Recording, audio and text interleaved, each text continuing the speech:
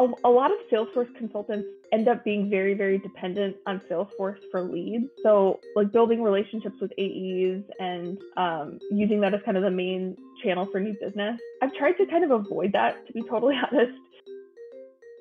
The biggest thing that I've learned over the last 2 years is that there are no rules and there's no hard and fast, like, this is what you need to do to be successful. There's no secret sauce. Everybody's just trying to figure it out.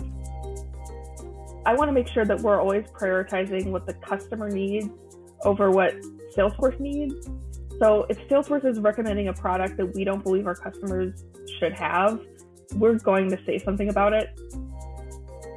My advice to people who are pondering taking the leap and starting their own venture would be just do it. Honestly, like 95% of the information that's out there about the right way to start a company, I feel like is complete garbage.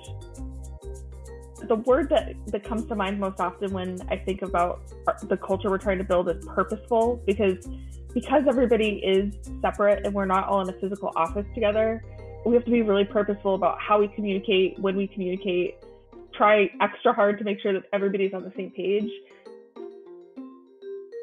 Just remembering to not take yourself super seriously.